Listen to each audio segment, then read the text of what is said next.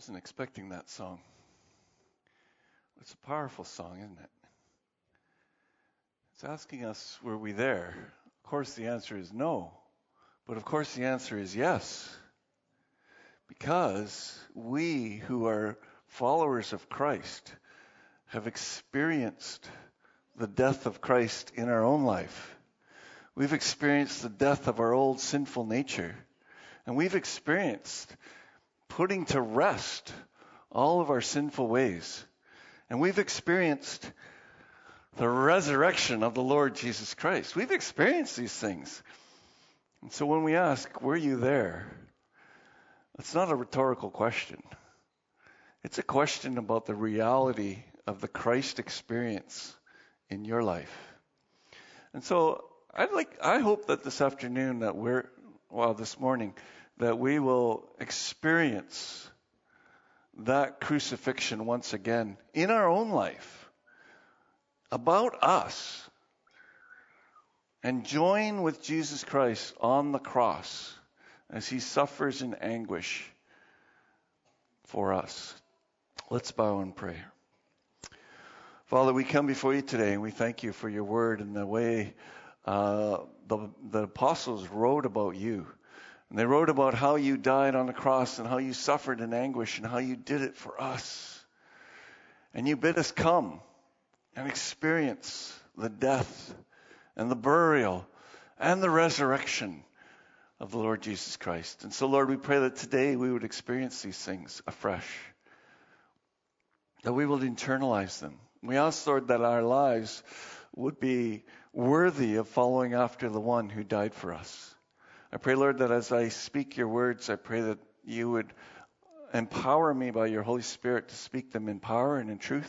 And I pray that your Spirit would apply them to our lives, to our souls, to our hearts, so that we would be experiencing you speaking to us today and challenging us and changing us. And so we commit this time to you, Lord Jesus. Speak, Lord, for your servants are listening. Amen. You know, I've had the privilege of living through some life-changing events, some global changing events. And I've had the unfortunate experience of living through some global life-changing events. One of the events I'll never forget, I was 7 years old. We're sitting in front of my parents' black and white TV. Our eyes were glued on the TV. And we were watched as this man cloaked in all kinds of big white garments stepped down a ladder and said these words: "One small step for a man, one giant leap for mankind," and he stepped onto the surface of the moon. And I was just like, whoa, this is so amazing. And my dad was just like, I can't believe this. This is not possible. This is crazy. And it changed me, you know. And I remember reading the books about Odyssey 2000, you know, and the colonies were going to put on the moon, but at least by the year 2000. Yeah, it didn't happen. But it was a monumental event.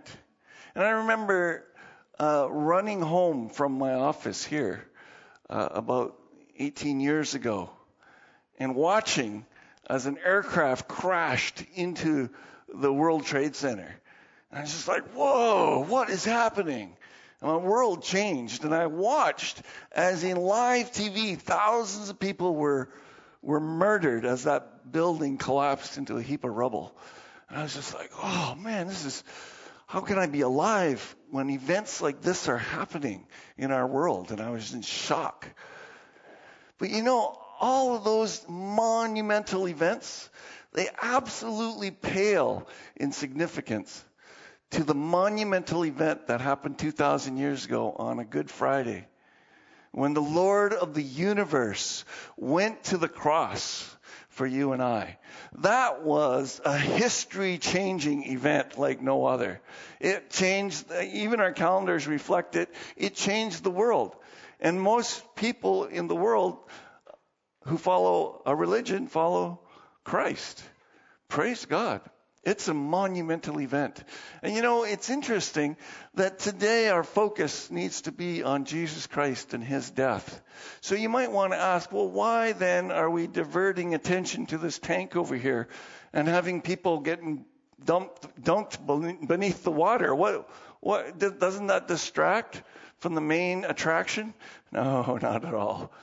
You see, baptism is all about the death and resurrection of Jesus Christ. It's all about that. It's woven together. It's intrinsically part of the baptism experience is the Good Friday and the Resurrection Sunday experience, Easter Sunday experience. It's what baptism is all about. And so when we baptize people, we're really celebrating the death, burial, and resurrection of Jesus Christ. The Apostle Paul explains it best, and you can turn in your Bibles to Romans chapter 6 and pick up a few verses there. See, Paul's explaining to Christians why just because Jesus washes away all our sins doesn't mean that. I think we need to back up a slide. Yeah, because we're going to look at this verse first. But Paul is explaining that just because Christ died for your sins and your sins are washed away, it doesn't mean you should go out and sin some more because God's going to cover all your sins. He will cover all your sins. But Paul says, I want to give you some reasons why we don't go out and sin all the more, because grace will abound all the more if we do. He says, well, first of all, don't you know that all of us who were baptized into Christ Jesus? We're baptized into his death. We were therefore buried with him through baptism into death, in order that just as Christ was raised from the dead through the glory of the Father, we too may live a new life. Now, so I want to point out here that we were baptized into Christ Jesus, but we were baptized into his death. Do you remember that time when you were baptized into Christ's death? I actually realized that it's the Holy Spirit that baptizes us into Christ's death. When we confess that we are sinners before Almighty God, we are being baptized into his death. And then we were therefore buried with him through baptism into death. The Holy Spirit put us into that tomb and caused us to be dead with Christ. And so our old sinful nature is done. And then, in order that just as Christ was raised from the dead through the glory of the Father, we too may live a new life. Isn't that an awesome thing? Just like Jesus died, was buried, we die, and we're buried. And just like Christ rose from the dead, we rise from the grave. You know, that's depicted in baptism. I often tell the students in the baptism class, where do you see someone on their back like that? I can't quite do it. I need a couch to lay on or something. But where do you see someone like that? In the grave, in a tomb, in a casket. And that's the symbolism that we're talking about here. And I tell the class, they always look at me kind of weird. I always say, and then I hold you under the water until you die. And they all look at me like, what? And I said, yeah, that's the symbolism. You have to die. I explained, well, I don't actually hold you there. I lift you right back out, because the symbolism is there, though, the symbolism of death to self, death to everything that you desire to get out of life. Some people don't realize that. When you get baptized, you're saying, I'm done with everything I want to get out of life. From now on, I live for Jesus Christ alone. And I'm resurrected to live for him. And that's all what I'm about. But it goes on. In verse 5, Paul says, for if we have been united with him in death like his. Have you been united with him in death? You can't be a Christian unless you have been. We will certainly be united with him in a resurrection like his. For we know that our old self was crucified with him, so that the body ruled by sin might be done away with, and that we should no longer be slaves to sin. Amen? Amen. Because anyone who has died has been freed from sin. How many people you know that sin while in the cemetery? You know, it just doesn't happen. They don't sin there because they're dead. And so it is When we die with Christ, we're done with sin. Now, if we have died with Christ, we believe we will also live with him.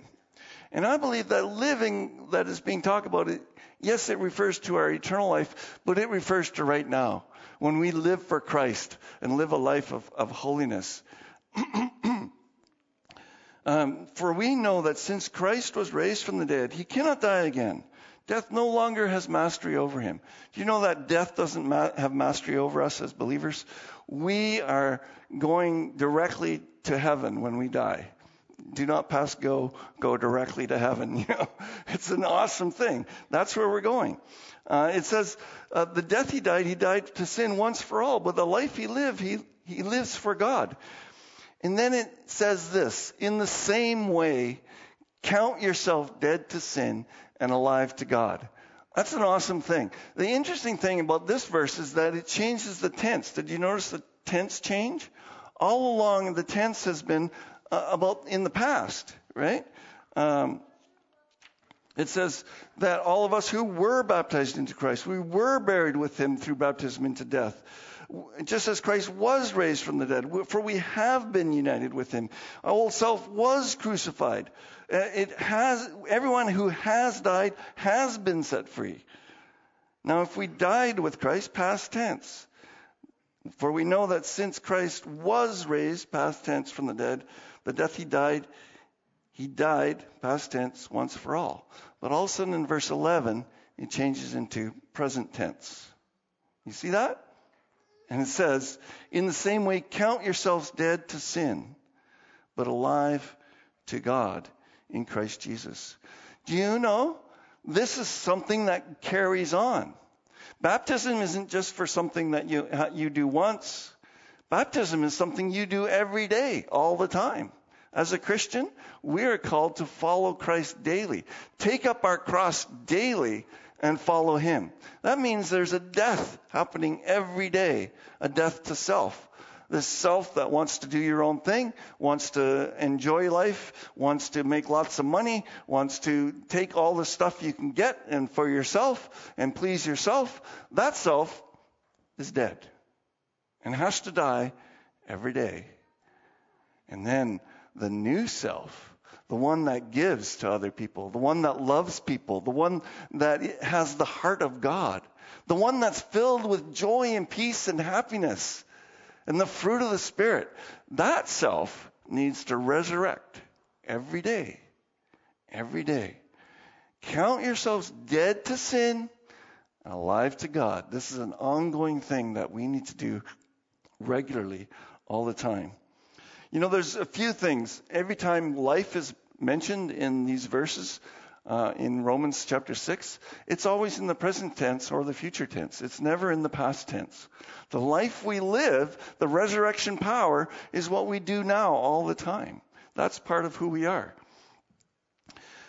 And so, basically, we need to constantly bury the old man. We need to pull out a shovel and just start digging a hole and dig a grave out for that old man every day. Every day you get up in the morning and think about this. Think of your pastor doing this up on stage.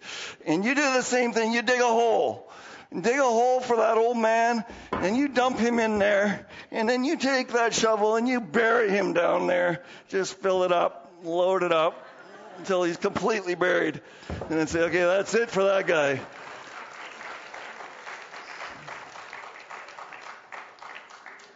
But don't forget to raise up from the grave. Hey? We come back to life because we have the life of Christ. And we say, in Christ I am alive and I can do all things through him who strengthens me. Amen? That's what we do. And so we need to do that every day. We need to keep short tabs on that sinful guy because he keeps coming back. He keeps wanting to do things his own way. He keeps wanting to be cheap with tithing. He keeps wanting to ignore all those starving people around the world because he wants a new car and he wants a new this and he wants a new iPhone and all those things that he wants. But the new self has to come up through and be raised from the dead. You might say, well, Pastor, I gave my life to the Lord 30 years ago. I died with Christ 35 years ago. And I got baptized too 30 years ago. Yeah, but what I want to know is, did you die to the old man today? Did you rise with Christ this morning? Are you worshiping God today because there's this new life in you, the life abundant, filled with power from Christ? You know, what we realize, sometimes we think that, that's what I do. I put off the old man. Lord, don't let me be that old guy. Let me be a new man. But let me tell you something. It's tough every time. And God calls us to reject the old man all the time. And it's no easy thing. We might think like, that's old hat. I've done that many times. Believe me, it doesn't get any easier. It's kind of like writing an exam, you know? When you're in grade school, you wrote exams, right? Were they difficult? Yes, no, some various things. And then when you got out of grade school, you went to high school. And then you wrote more exams. They seemed to be harder, I think. Right? Were they harder? Yeah, they were harder. Okay. So, but you've already written a whole bunch of exams. Shouldn't they be getting easier? You know, then you write your driver's license exam, and then you actually drive your driver's exam. And my 3 sons, they all just came through exam season. Okay, one's actually not quite done yet, and he's got 2 more to go.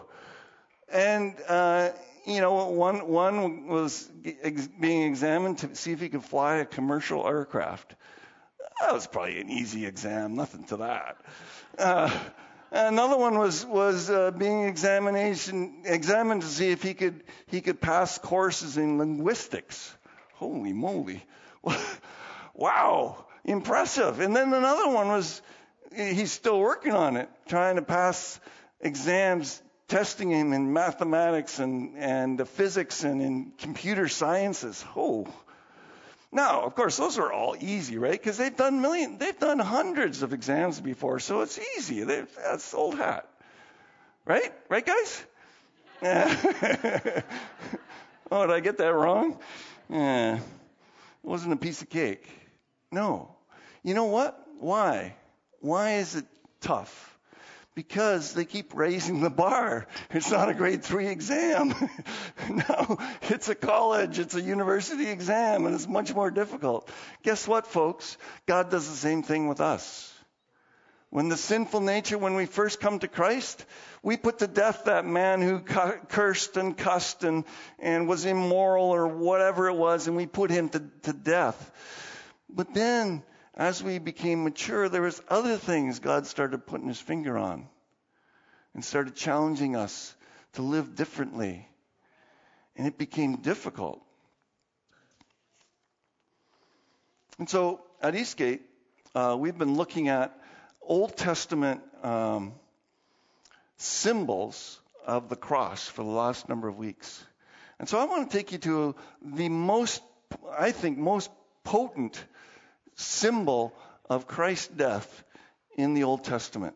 It's found in Genesis chapter 22, and I invite you to turn there. It's the story of Abraham going up to Mount Moriah to offer his son as a burnt offering to the Lord. Talk about a tough exam. Can you imagine if God called you to sacrifice your son or your daughter, your only son or your only daughter?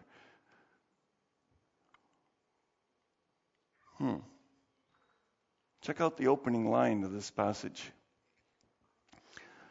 Sometime later, God tested Abraham. I believe God tests us every day.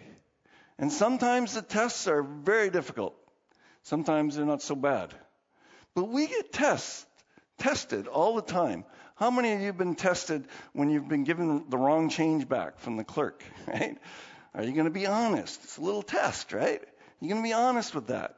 How many of you are tested when you're filling out your income tax form, and there was all that money that you got but it's not recorded on your T4 slip. Is that going to be written on there somewhere? And it's a little test. Are you going to be honest today? And we get these tests. These are little tests. But Abraham got the big mother of all tests, right? It's like God said, saying to him, Abraham, yes?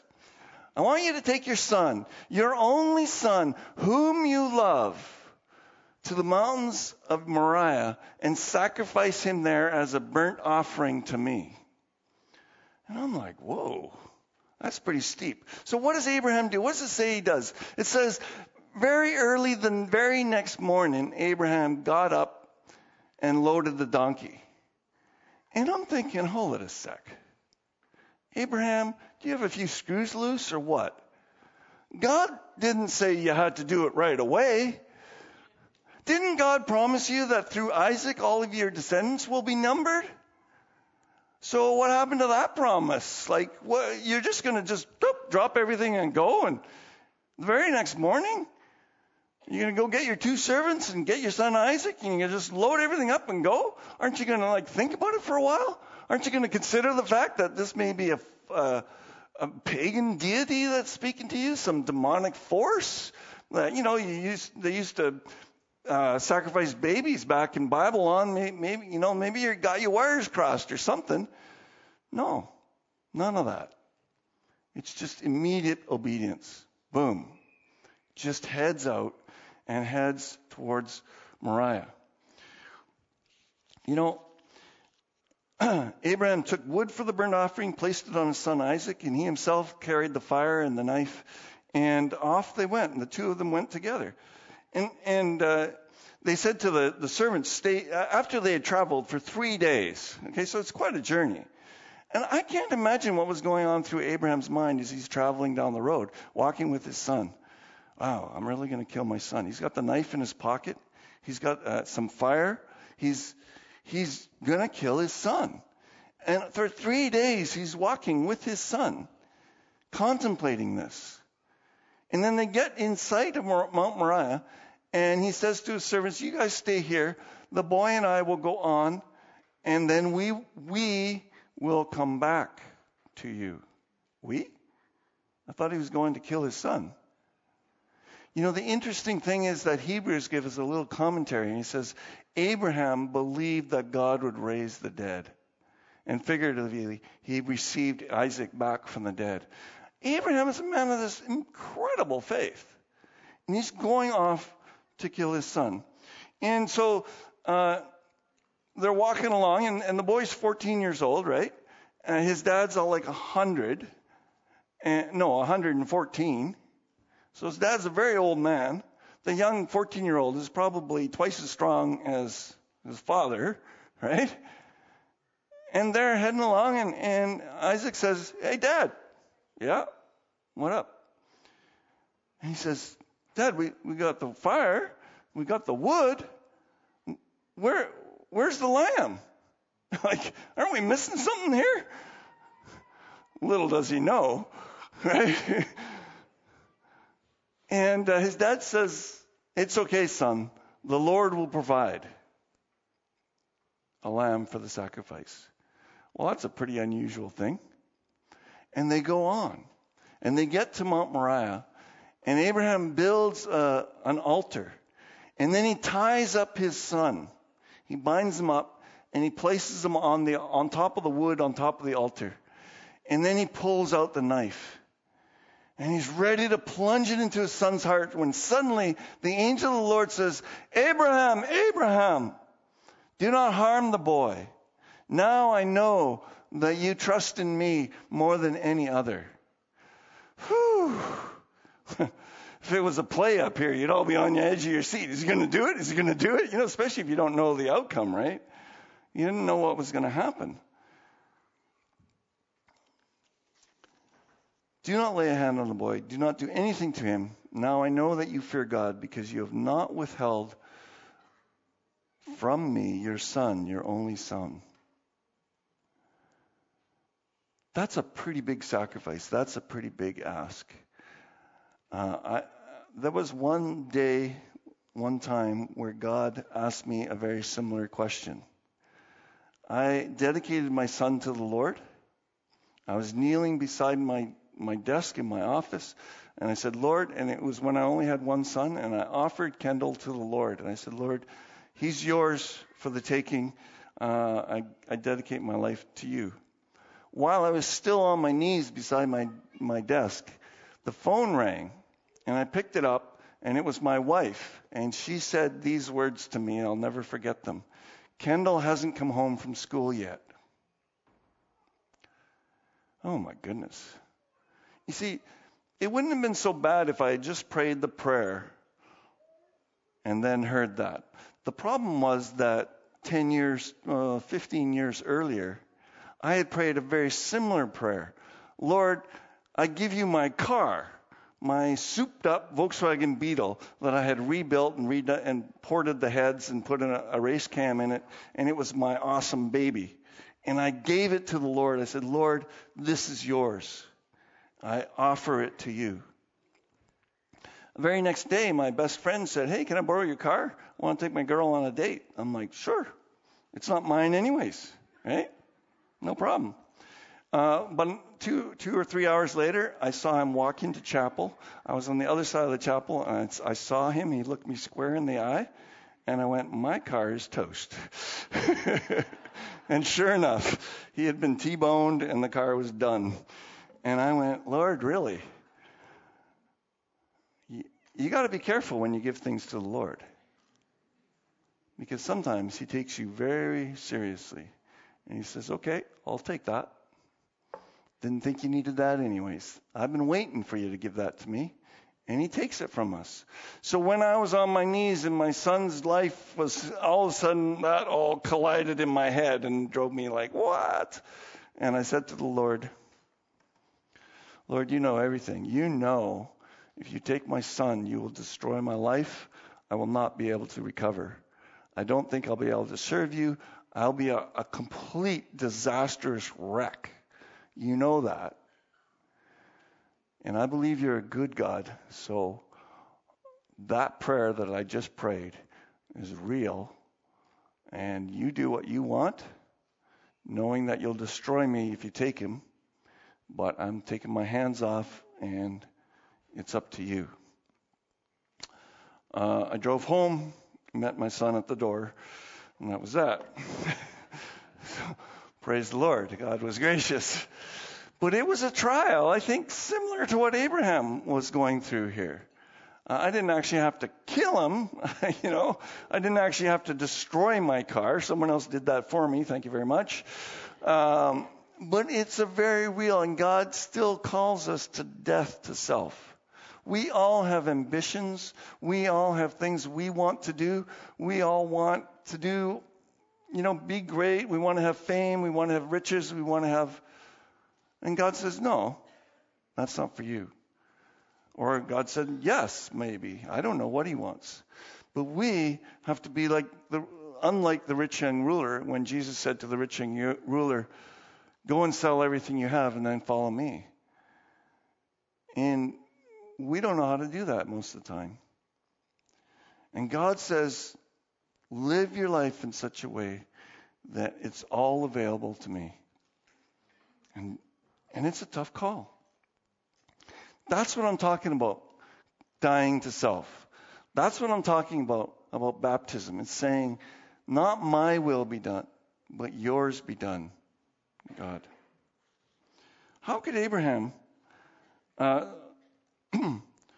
so I want to finish the story.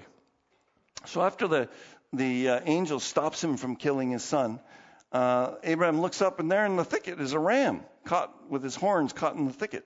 And so he goes over and he grabs the ram and he kills it and puts it on the altar, and he burns it up as a fragrant offering to God. And that mountain was then called the mountain where the Lord provided, or the mountain of provision. And it's a beautiful picture of a substitutionary death. We all ought to have died for our own sins. We ought to have been judged for our own sins. All the things that we do wrong, God's wrath is burning against those things. And he will judge them all. But if Jesus takes our judgment for us, we don't have to be judged for those things. And it's the same way with this ram. Can you imagine as the ram his throat is slit, and Isaac is watching it, and he's watching the blood pouring down the altar, and he's thinking, that could have been my blood. And then as his dad lights the fire, and it starts burning up, and he's thinking, that could have been me getting cooked there. And it gives you a whole different understanding about a substitutionary gift, a substitutionary sacrifice that God provided for us. He provided it for us, and we have it. And so it's this beautiful picture of God providing for us a substitute so that we wouldn't have to be crucified and go to hell for our own sins. But Jesus bore our punishment for us so we can go to heaven. What an awesome thing. You know, when Abraham, it was not an easy thing for Abraham to dig that hole and bury his fatherhood in the ground there. That was tough for him. You see, there was this one time that God came to him at night and said, Abraham, do not be afraid, Abraham, I am your shield and your very great reward. And, if God came to you in the middle of the night, after you had won a great battle, this is after the battle where he rescues Lot, if God came to you in the middle of the night and he stood at the end of your bed and he said, I am your shield and your very great reward, what would you say? I'd say, awesome. That sounds great, Lord.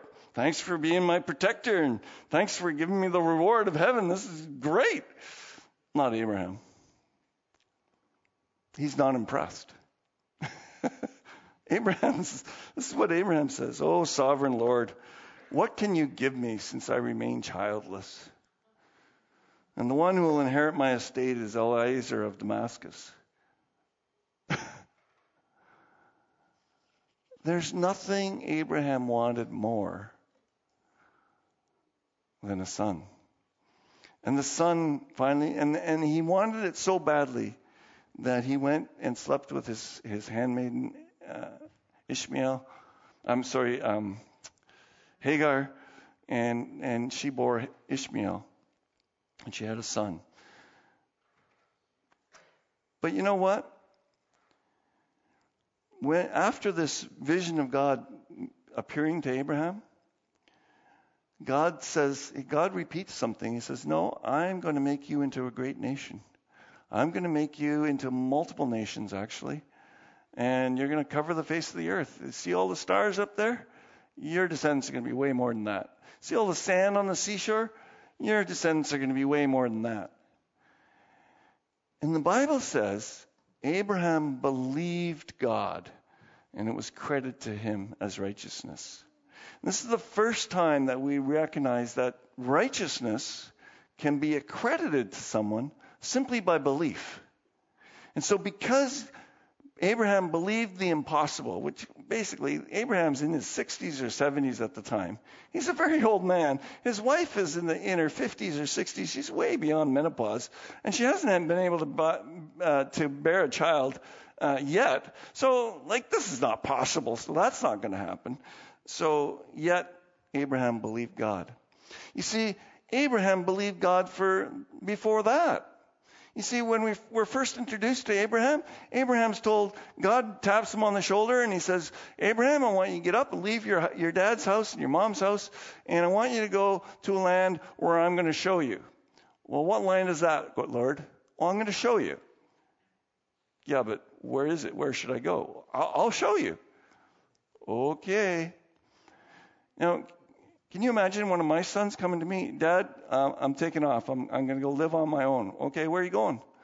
Well, God's going to show me. What do you mean? Well, I'm just going to get my car, start driving, and God's going to show me. You should come and talk to the elders for a little bit, and we'll just discuss this a little. We'd be shocked, what in the world? But Abraham does, and he goes to the land of Canaan. And God shows up, and he gives God a sacrifice, and God shows up, and he says, Abraham, all this land that you see, I'm going to give it to you all. Now, if you've ever been to Israel, what's it like? It's not very great land. In fact, by verse 10 of chapter 12, you know what it says about the land?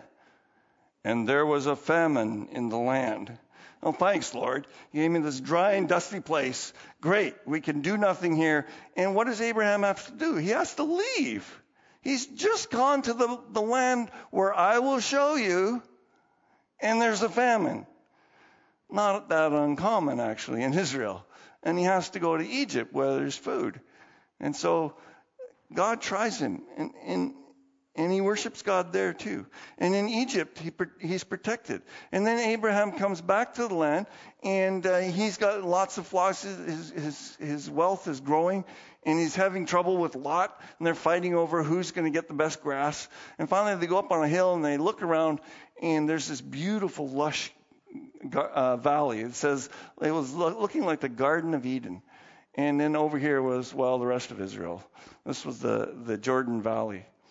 And Abraham does something very unusual. He says to Lot, why don't you have a pick? Where would you like to go?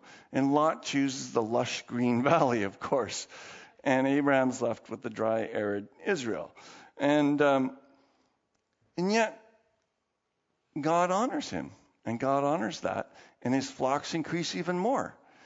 And then Lot gets captured by a bunch of kings. And Abraham goes to rescue him. There's 4 kings. In other words, 4 city princes. Who knows how big their armies are. Abraham counts his men. He's got 318 men. That's not much against 4 kings. And yet he goes off, and God wins him the victory. And then God makes a covenant with him. And then in chapter 17, God says to Abraham, Sarah, your wife, will have a son. And what does Abraham do?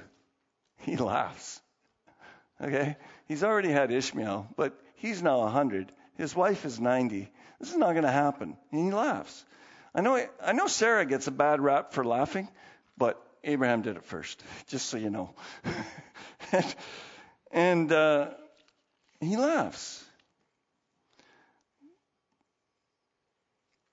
His belief in God is getting a little weak.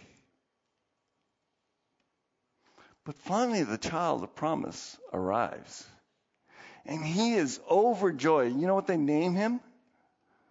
They name him Laughter. It's so much fun. Isaac means laughter. And they're having a ball. And they're just thinking, this is amazing. That son, the one he longed for, the one that he didn't care what God was going to give him, all he wanted was a son. And then when that son finally arrived, God says, okay, hand it over. Hand it over. And you know the thing I've noticed about God?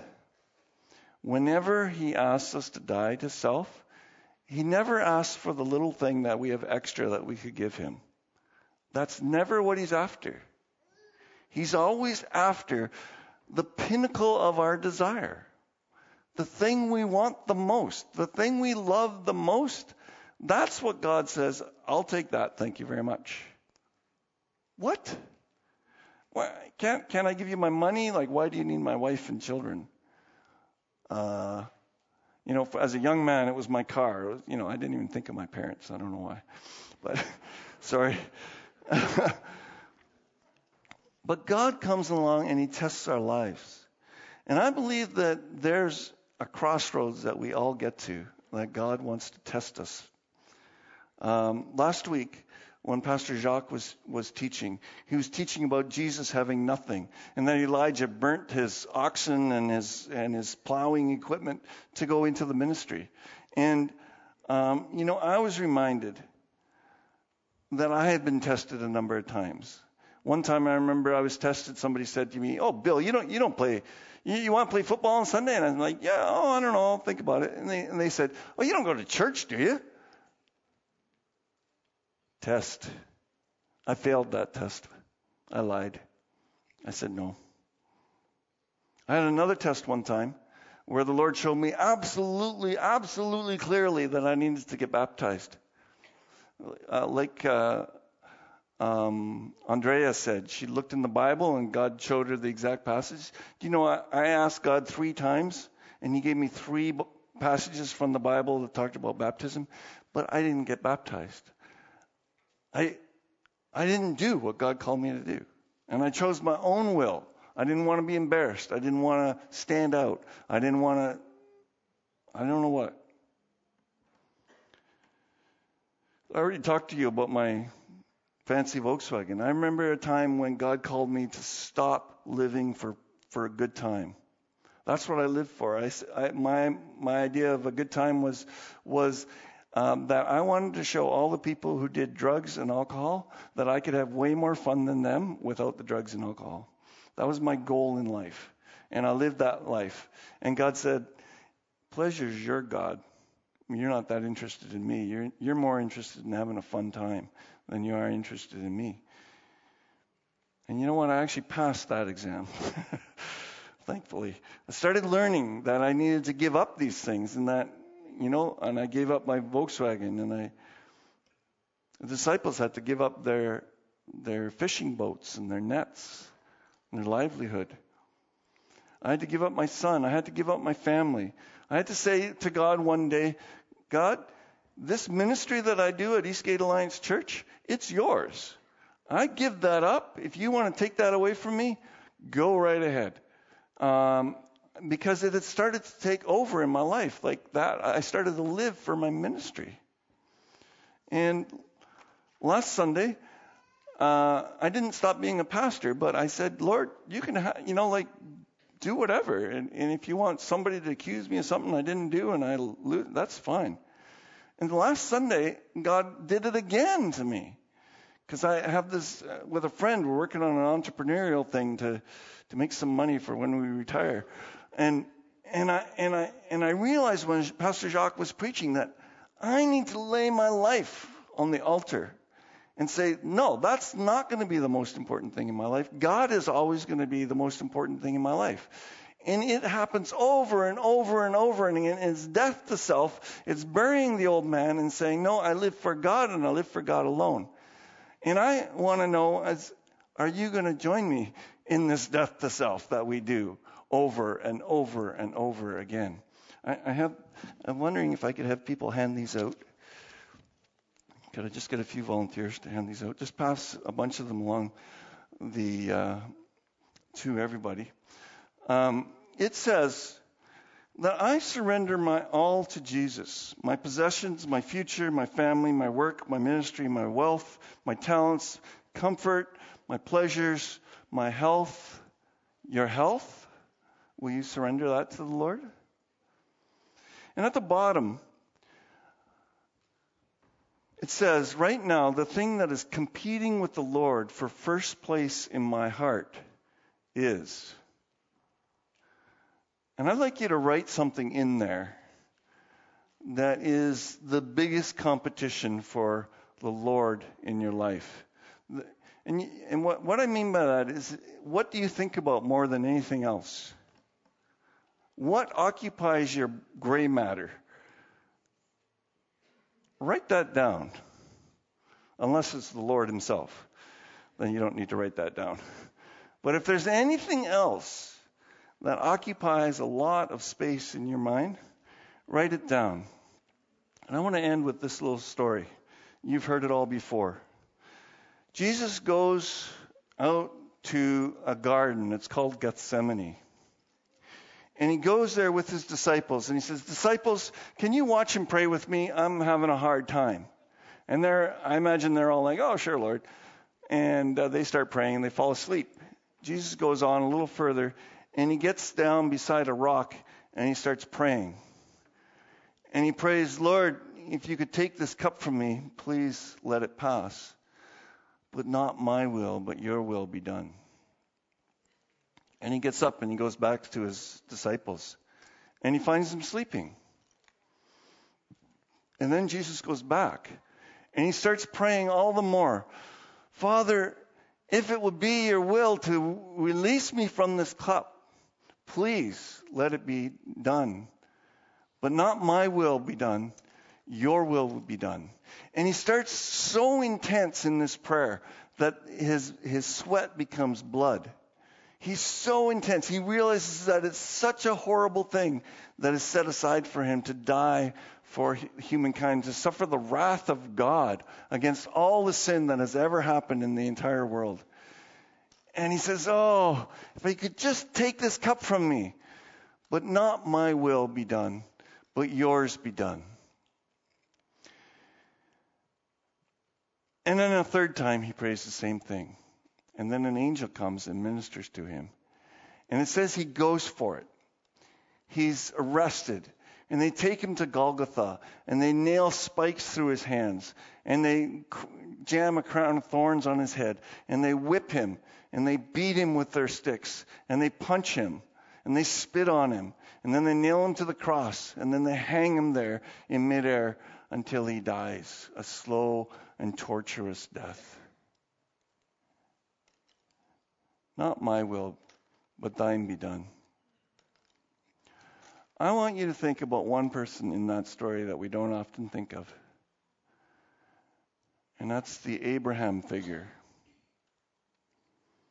Can you imagine if Abraham did go through with it and kill his son? God did go through with it. And can you imagine the anguish of God the Father's heart to watch his own son die in anguish? And I believe God's heart was absolutely shredded at that time. I can't imagine it otherwise. There's no father I know that wouldn't rather die for their kids than have their kids suffer, wouldn't rather suffer than have their kids suffer. We all would. And the Father's heart's the same. And so when he asks us to follow him and to give up, it's not like he hasn't done it already for us. And Jesus has done it. Jesus gave up his will for the Father's will. And so I believe I'm going to ask us to do something. I'm not sure we have time for it, but I'm just going to ask us to do it anyways. Where are we here? Yeah. So the communion stewards are going to come. Josh is going to come and lead us through communion.